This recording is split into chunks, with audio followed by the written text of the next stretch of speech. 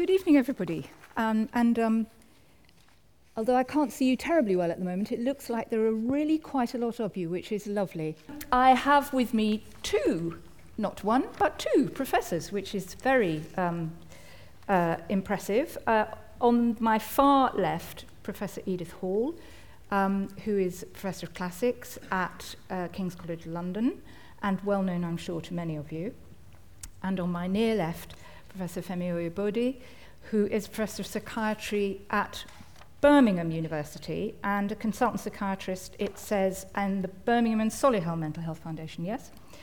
Now, what we're here to talk about is madness, and specifically, I suppose, very simply put, whether Medea is or is not mad.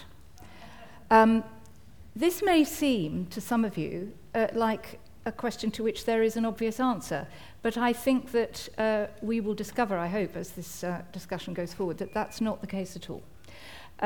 It's a complicated matter, madness.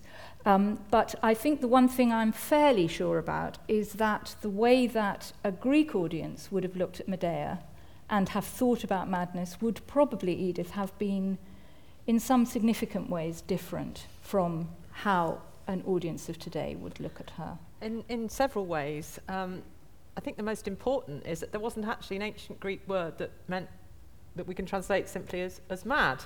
There's at least 6 different words for different kinds of states of mind that in English tend to get translated as mad. But the most common word is actually, it's impossible. It's not a state that can go on forever. It's simply a process you might go through temporarily. You go through a process of being crazy, and you can as easily come out of it. So the idea of a clinical diagnosis that someone is sort of, a lifelong crazy simply didn't exist. It was much more fluid and came in and out, and it was visitations by the gods. That's one thing. The second thing is it's highly gendered for the ancient Greeks. Different kinds of divinity strike men and women with insanity for shorter or longer periods of time. In some ways, it's far more subtle than some contemporary forms of diagnosis. For example, there's a goddess called Lyssa who strikes men mad, but she's like very much the battlefield berserker crazy. It's what happens when men go into destructive fits of violence. And the only guy who kills both his, in fact, 3 of his children on stage in Euripides, Heracles, it's Lyssa. And it's crucial that women are susceptible to other kinds of goddess madness, like Phaedra in Euripides' Hippolytus. Hers is much more Bacchic. It's like the Bacchae. So they have a very, very subtle and complex range. Medea, however, is not sent mad by any divinity, and in my view is not even considered by the ancient Greeks to be mad, even temporarily. In my view, what she is a woman which means she has a weak psyche, highly vulnerable to strong emotions and impulses, disturbed physiologically. So you're saying that would be a given about her because she is a woman? Because she's female, yeah. Yes. Okay. That she is simply, especially if she's not got a man to supervise her, she's in exactly that position, that she's, if you like, a single mother. Single mothers were believed to be particularly sort of unstable, or women who had never had sex.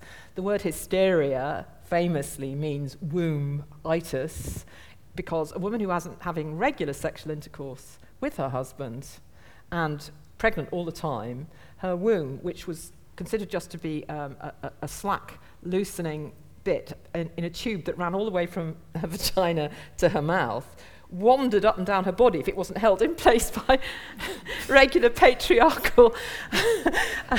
It's true. So every woman in Greek tragedy, not just Medea, I will finish in a minute, but every woman in Greek tragedy who plays up, all of them, whether virgins like Antigone or women like Medea and Phaedra, are not actually being, if you like, bonked at the time. And I used to call this Hall's law that only unbonked women go bonkers in Greek tragedy. I've tried to rephrase this, but it is actually incredibly true. Whereas Penelope can manage on her own in the Odyssey and not go like that, in tragedy, all the women who are left on their own one way or another, it's a lesson to the men that unsupervised women are simply psychically vulnerable. And you find in the philosophers, especially Aristotle, actual statements to that effect, that their ability to deliberate on their own without male supervision, act as moral agents, is thoroughly compromised by their sex. Okay, but so there's an issue about gender, there's an issue about actually whether or not there is even a notion of madness as such, in a way that we would understand it. But also what you're saying is that there is something here about, and if I've understood you, about madness being, if we use that term loosely, being defined by your action rather than by your state of mind. I mean, I ask that only because I wanted to get Femi to comment on that in relation to what we now think madness is, which might not necessarily be defined by, I mean, you don't make a retrospective diagnosis always, do you, in relation to what somebody has done? Yeah, I think that we wouldn't have a discussion to make if Medea had, if we knew, for example, that her husband Jason wasn't about to get married, but she thought he was, or if we knew, for example, that she thought that people wanted, that there were these agents who wanted to kill her children, and therefore she had to protect herself in some fashion, and then set out to poison the people she thought wanted to kill her children.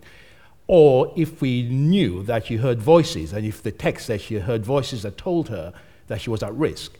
In other words, that it would be absolutely clear that her beliefs were wrong.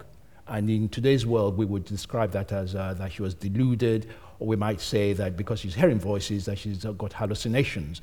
And although that's true, it's still possible that if we're to look at her actions from within her own internal world, the actions will be rational, logical, and her conclusions will make sense to us. But of course, from outside of that world that she might have, it wouldn't make sense to us.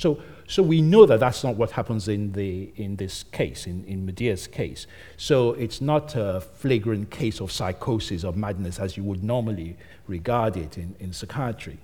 I think, though, it's important to make the point that, theatre isn't life, even though theatre reflects life. And what I want to say is that because of the way theatre works, it has to create characters that the people watching can understand. Therefore, there's got to be motivation that the audience understands. So the motivation of jealousy or envy or anger or whatever has to make sense. And it's out of that motivation that the logic of the play becomes obvious to the audience. And I think, now the fact that the logic of the play makes sense doesn't mean that we might think that the action isn't mad, in quotation marks. And what I mean by that is you can have things that make sense. So if we look at Medea, you see what we've got an immigrant woman who is Asian in the Greek world. If you wish, you might call her a barbarian in the sense that she's not Greek, therefore her passions are much more unruly than that of a Greek person. We've got her, she's burnt her bridges, so she's exiled from her own part of the world. She can't go back there. She's already destroyed her social relationships with all these other people. And then she's afraid of being abandoned, and therefore she's angry because her husband that she's done all these things for is about to get married to somebody else. So we can see how, given all of that she might feel anger. But of course, we still think that the anger she feels and that she expresses is excessive. And that excess of passion, we might, in some circumstances, regard that as a kind of, I use words which are not, they're ordinary words, they're not psychiatric terms, but you might think of it as a furore. You can think of it as excessive passion, inability to control one's anger, inability to dampen one's hostility, that you therefore act on it with tremendous consequences. So it's not mad in the ordinary sense. Because it's not disordered.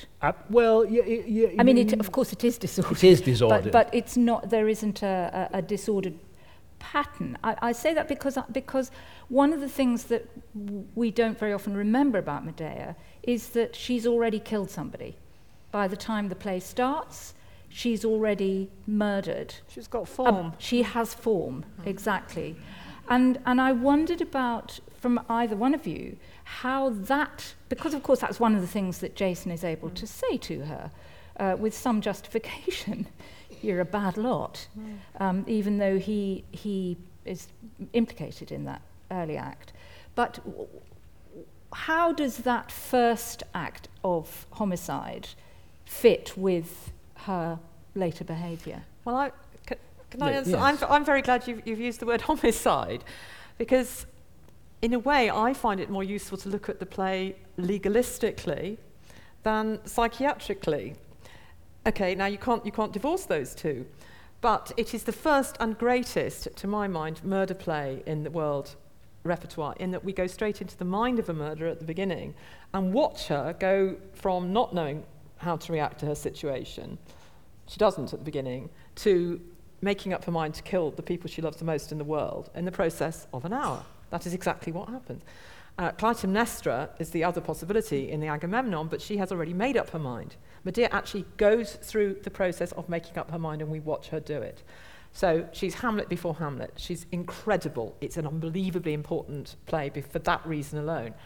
And I actually think of it more in terms sometimes of the law of provocation, which can be a mitigating, provocation can help to get your sentence down in murder to manslaughter and from first degree to second degree homicide in the United States. And it's defined differently in different legal systems. But it's very much designed around a man killing another man in a pub when he's been called a pansy or something. That is how the law is framed. And in fact, until the 1950s in this country, a man could get off basically for murder if he could prove that another man had raped his son, not his daughter, that's why I'm using that unpleasant word, that it had been provoked beyond control. And I think Medea actually deconstructs, I don't often use that word, I hate French theory, but she does actually dissolve or take to pieces the distinction between premeditated and meditated murder. She has an hour for it, right? How long can provocation be? I mean, in law court, that's actually been discussed in America as to whether you have to have done the reciprocal violence within 1 minute, 5 minutes, 3 days, or in the case of abused wives, 20 years of it. This is actually discussed. So we recognize in law that somebody can act, as the Greeks saw, briefly, in a flurry of, you use the word furore, that there can be a brief outburst of extraordinary violence from someone who will never be violent again. Now, she has got form, she's done it before, and we all desperately want to know about that. But what happens to Medea in this play is 1 hour of extreme provocation, you could argue, yeah, followed by the murder. And when she says these famous lines in Greek, just before she does it, which in Greek, literally, it's not quite how it comes out in Ben Power, but Greek, literally, it says, I know absolutely, I'm completely clear that what I'm going to do is wrong, but my ability to deliberate has been conquered by my emotions, or my fury. She actually says that. So we know what that means. We know what it's like to feel you're in two halves, and you know what's the right thing to do, but you can't do it. We have all had the chocolate eclair that we know is beyond our calorific intake to take a sip. We have all been in that internal dialogue, right? So I would actually like to put Medea on trial with a very, very good barrister to get her off to manslaughter on provocation. Okay, well, that will be the next platform in this series, but possibly not quite time for that today. So, Femi, in today's world, this, I mean, there is a sort of common way of talking about people doing terrible things, which a sort of tabloid way of thinking about it, which says, broadly speaking, if you do something really awful, you're either mad or you're bad. You're either mad or evil. The word evil has tremendous resonance in our culture, doesn't it? The notion that somebody might actually not be provoked in the sense that you're talking about, Edith, but actually have something so wrong with the way they look at the world that they are able to do terrible things without somehow understanding the rightness or wrongness of it. Yes. So, yes, I mean, that distinction, the dichotomy between whether someone's mad or bad, it makes, it's designed to make thinking easy. Yeah. And obviously, we're in a much more complicated world. I think if we set it out as a psychiatrist might, you would say that she's killed her own brother, so that's a past history of homicide. She's betrayed her family, therefore she's untrustworthy at some level. So we've got those two things in there. We also have, in the beginning of the play, we get a sense that she's distraught, so that she's not eating, she's not sleeping. She talks about feeling suicidal because of the way in which her husband has behaved. So we know that emotionally she's in turmoil. And some people might say, I don't necessarily agree with this, but some people might say that she is depressed. And the reason for raising that is that, of course, there's a lot of discussion in the psychological, in literature, about whether or not the hostility is directed inwards or whether it's directed outwards. So you've got the kind of rule of thumb that the hostility in women is, generally speaking, directed inwards, and that in men is externalized, so that they're much more likely to stab the person in the pub and so on. But of course, you might also argue that the direction of the thrust could just be determined by the circumstances, so that you've got her husband coming in at two points in the play where he says all the wrong things. And all the things that he says, instead of it making her feel much more like harming herself, they make her much more resolute in harming him. And I personally, I think that it's always hard when you've got a woman. So you've got a woman who is a mother who kills her children. And because we don't expect a woman who is a mother to kill her children, we've got two, kind of ways of thinking of it. We either think she's ruthless, cold, calculating, and that it's all not a nice person, she's a bad person, she's evil. Or we take the other view that, given that women very rarely do this, then a woman who does this has to be ill. Do you see me? So we swing one from the other. But I think that she's a woman where her ability to act with anger and to do violent acts is already present because she's done it before. Therefore, it means that it's probably easier for her to do it. I also agree with Edith that there is a provocation, that there's a set of circumstances that she's in, such that she has to act in a way. And the other bit of it we haven't talked about is the degree to which shame is important here. Shame. So there's this business of, I cannot stand the idea that people will laugh at me. Therefore, I'm going to do something which is so horrendous, they're going to have to respect me, if you see what I mean. So, and that business of shame exemplified in amok. Amok is a condition which is usually described in Southeast Asia. Of course, it happens everywhere. It's just that when it happens in the West, we don't see it in that same kind of framework. So amok is the idea that you're humiliated, and it's usually something very, very, very kind of trivial. Somebody walks past you without saying good morning or something like that, and then you feel humiliated, and before you know it, you've killed 10 people. And then when you come out of it, you see all these dead bodies around you, and you can't remember that you did it. But the point I'm making with it is that it's related to this business of esteem, of self-esteem. And the business of shame and self-esteem is important in Medea. It's there all the time. And that may also have complicated the set of, the high emotional state, and pushed her in the direction of the actions that she takes. And you've already made the point that she's extremely isolated by this stage, isn't she? That she has no family because she's done away with them all, or left them, or in some other way separated herself from Yes, them. I mean, I think it's very difficult for us in contemporary times to fully appreciate what exile means. Because we're to think of exile in the way in which Medea is experiencing it, you have to think of people like Solzhenitsyn in the Soviet period, where because they were conscientious individuals, they were essentially exiled by the Soviet authorities, so they couldn't go back to live in Russia. And so imagine that these people, they have incredible feeling for where they've come from, but they can't return to where they've come from. So there's a proper sense of deep isolation. And this, in this particular play, it's compounded by the idea that she is likely to be abandoned. There's this business of being abandoned. So it just complicates the whole picture. So I suppose that when you're in that sort of state, it gives us a sense of the degree of inner turmoil. And the final thing to say about all this is there's this business of the balance between our emotions and the balance between our forebrains, our rationality and our logic and so on.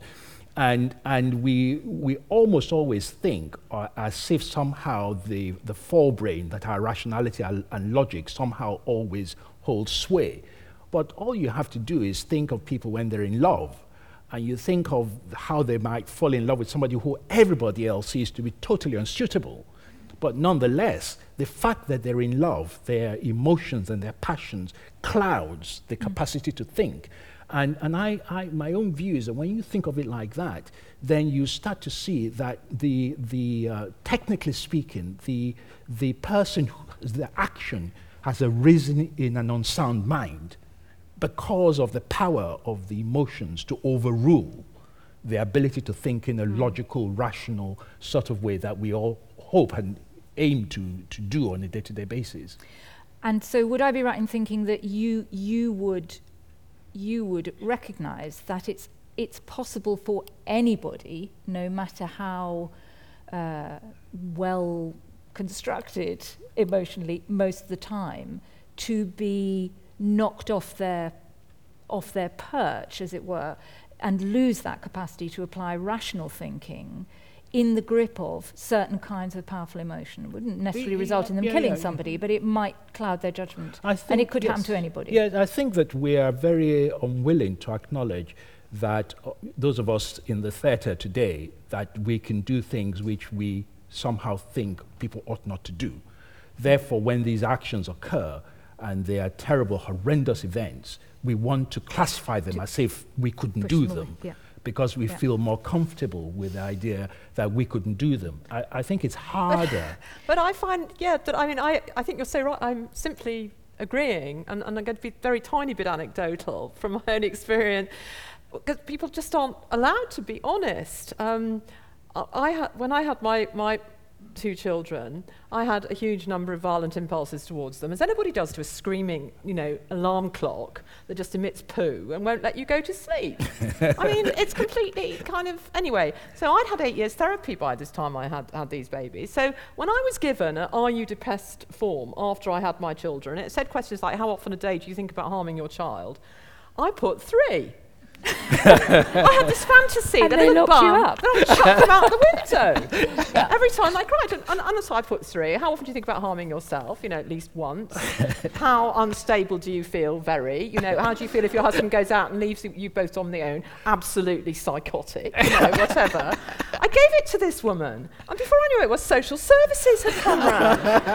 And seriously, and I thought, I'm being the responsible one, because I thought the whole point of therapy, I've named all these things, so I don't do it. Yep. Instead of which, it was like, and I was put on some sort of special to-watch list, when I made it quite clear the one thing I couldn't stand being was on my own, without adult. And I said that. And guess what? When I did some research, you are absolutely know far more than I do. I have done some research on forensic psychology and criminal studies of filicidal mothers, and it's not infanticidal, that could be somebody else's, it's filicidal, their own progeny. The isolation, and it's not just, exile is very often a part of it on a macro scale, but on the micro scale, you do not leave a woman who has shown violent propensities, before, alone with small children, ever. It's not just by being divorced, ever. It's incredibly nerve-wracking, and most ancient Greek men would have absolutely seen that. And not only that, but it's just very important to say that in ancient Greek law, a man was allowed to get off completely for murder, completely, if he found a guy in bed with his wife. Didn't you know that? He could say, and provided he could prove... I don't think you have to go as far back as the Greeks to find that that could happen. But you had to prove something, which I don't think the cultures you might be talking about, you had to prove that it was unpremeditated. If you could prove that you had come back and without any sort of entrapment or anything like that, the passion that any normal guy, it's what you're saying, was expected to feel if he found a man actually in flagrante with his wife, just walk out the court. It was so obvious to them that the stat strength of shame, cuckoldment, insult, pain, whatever, was that strong. So if you just flip that round to Medea, you see what I mean? And I think our problem is a lack of honesty about the strength of emotions, which is why Greek tragedy is so still alive today. I mean, that when people say to me, why is it? I say, actually, because it talks with an honesty about our really basic and primal emotions in a way that was not possible for 2,000 years until Freud. Well, I need to let the audience ask you some questions, but can I just ask both of you one last question then about Medea, both then and now, which is about how it sits in a kind of moral framework. So what does an audience, what moral lessons, if any, are there for an audience today looking at Medea? And I think you've, in a way, outlined what some of them might be. But what moral lessons was it teaching the audiences when it was first performed? About, for example, was it a warning? Was it a play about, never leave a woman alone with her children? It's what I call a negative paradigm.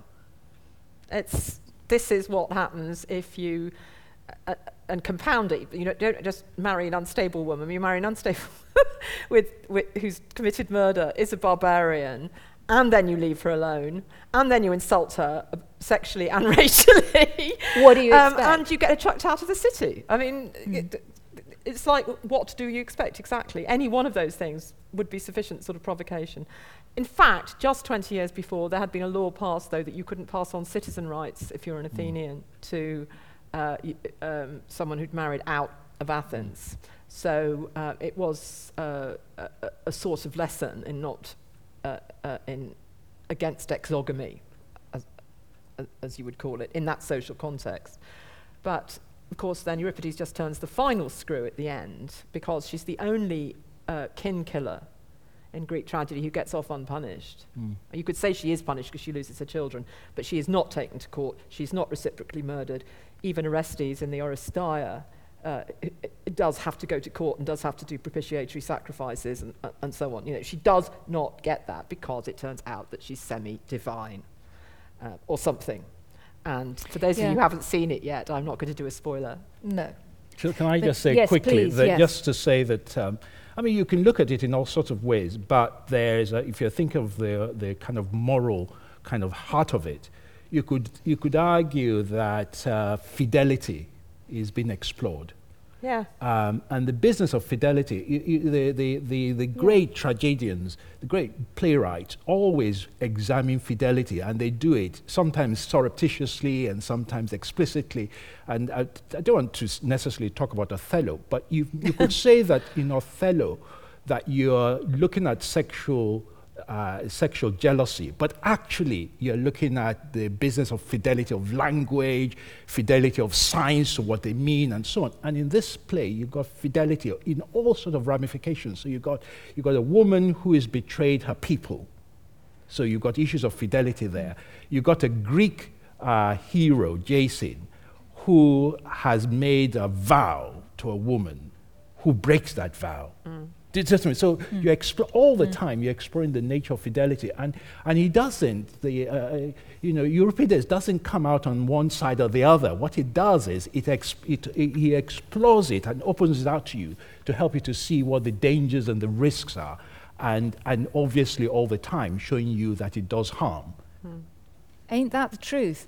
Ladies and gentlemen, I'm afraid we have to stop, even though there is much, much more that you could ask and much more that our very distinguished guests could say. But I'm afraid that the tragedy of Medea is going to be played out again on this stage very shortly, and those of you that are coming tonight wouldn't want us to be here instead of them. So thank you very much, Edith and Femi, and thank you to all of you.